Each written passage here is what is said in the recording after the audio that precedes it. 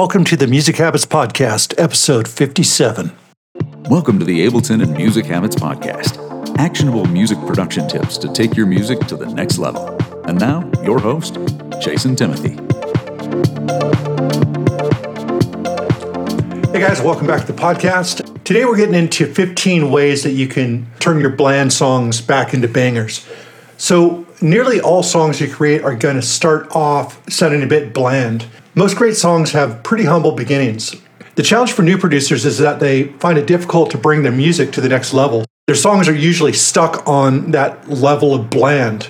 And this isn't a failure on your part, as you've actually taken your music further than a lot of beginning producers do, but now you're recognizing the big difference between your music and the music that you love and aspire to be like. In this post, I'm going to share with you things you can look at to greatly improve the way your music comes across. So don't try to cram every idea I share into your song. Just experiment with what works and put aside what doesn't.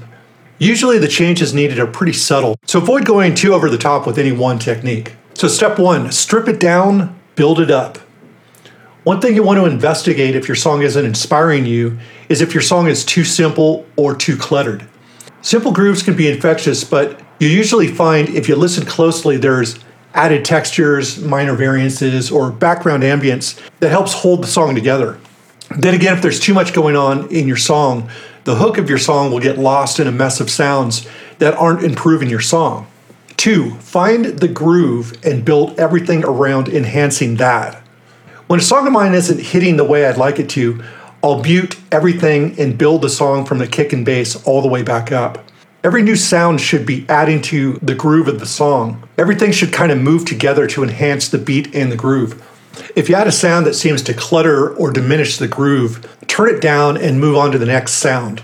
Once you've got everything that assists the groove playing, and for the most part mixed, start bringing in those problem tracks and see if they're really necessary. Maybe it's just a matter of lowering the volume, or maybe side-chaining it to the kick will give it a bit more movement with the groove and help it fit with your song. Next, we have ambience. Ambience and background sounds can make a dramatic impact on a song that sounds too clean. These background pads or street noises or just random sounds looped in a rhythmic way can be tucked way back in the mix and still help set a great mood for your track. I use this a lot to bring a clean and boring track to life. Next, change the sound or move the sound. Sometimes these problem sounds are either in the wrong place or the sound itself's not working.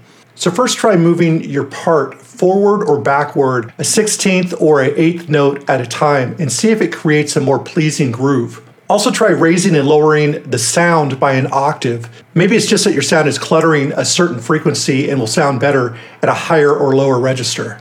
Next, we get into transients, and this is really huge. Transients give your track punch, definition, and a sense of clarity.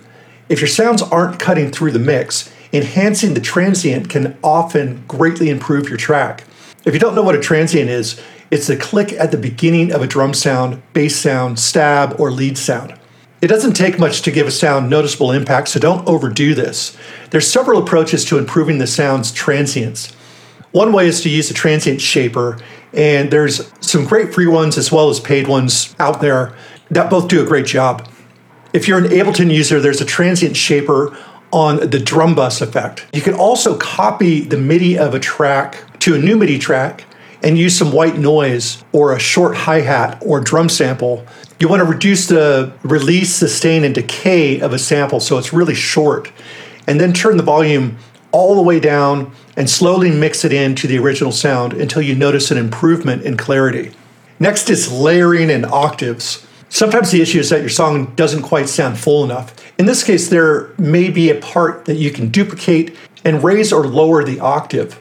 Roll up the highs or lows accordingly so it doesn't clash with the original part, and then mix it in just loud enough to have an impact.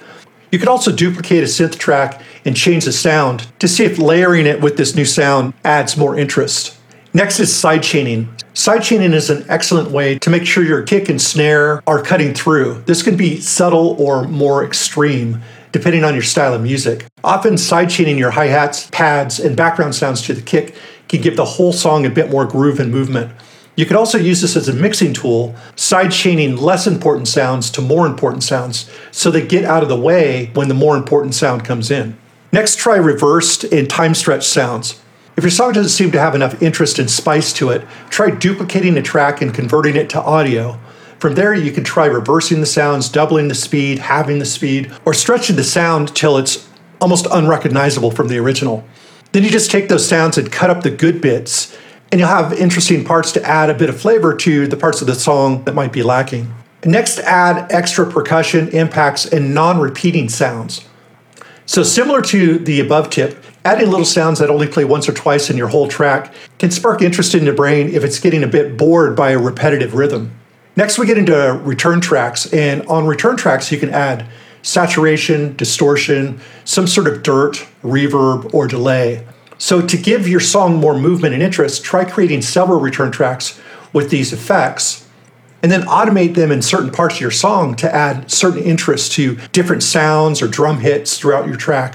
Whatever part could use like a little bit of extra spice or something that just makes it sound a little bit different will make things sound a bit more organic and less static and loopy.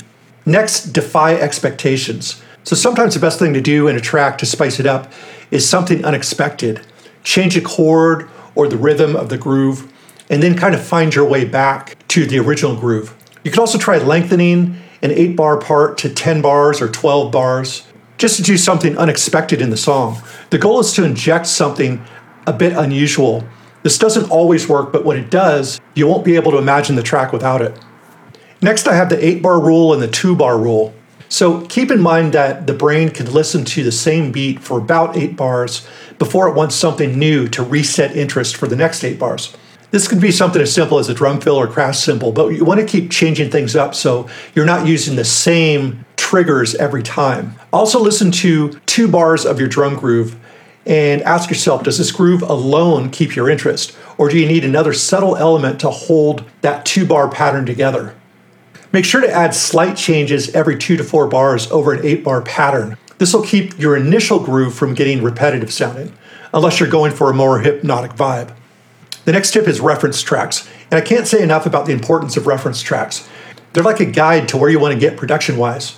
Just remember to listen to your reference track lowered by about 15 dB so you aren't tempted to crank the volume of the track you're working on. This can help you with mix levels and the number of elements your song needs, as well as inspire you for where to take your song next. The next tip is automation, minute shifts, and evolving sounds. If you want your song to remain interesting start to finish, automation is everything. Just a tiny amount of filtering or slight changes in pitch, decay of your drum sounds, or automated panning can really bring your lifeless song back to life. By automating a couple parameters on a particular instrument at different speeds every time that sound is played, it'll sound a little bit different. And a little goes a long way, but the overall impact of doing this to several sounds is enormous. And the last tip is humanize. Last but not least, humanize your groove. Don't lock your parts to a grid. Add some groove quantizing to give your song a bit more swing. It doesn't take much for your whole track or sound to come alive. Try grooves on your hi-hats to get an idea of how the groove is being affected. Once you find something that sounds good, apply it to all of your drums, bass, and percussion sounds so everything works together to support this more humanized groove. Hopefully this inspires you with some fresh ideas to take into a song of yours that's feeling a bit flat or lackluster. I believe 85% of your songs are salvageable, so have faith that there is a good chance you can turn your loser track into a winner with just a few tweaks. With that said, if you're benefiting from this podcast, you'll absolutely love my 2 best-selling books, The Mental Game of Electronic Music Production and The Process for Electronic Music Production. These books are available in ebook, paperback, and Audible, and you can find all of that at musicsoftwaretraining.com/books. And if you're looking for personal guidance with your music production or Ableton, you can set up a free chat with me to go over exactly what your best next steps are. And then if it seems like a good fit, we can move forward from there. Just go to musicsoftwaretraining.com/private-coaching. musicsoftwaretraining.com/private-coaching. And with that, happy music making, and I'll see you guys next time.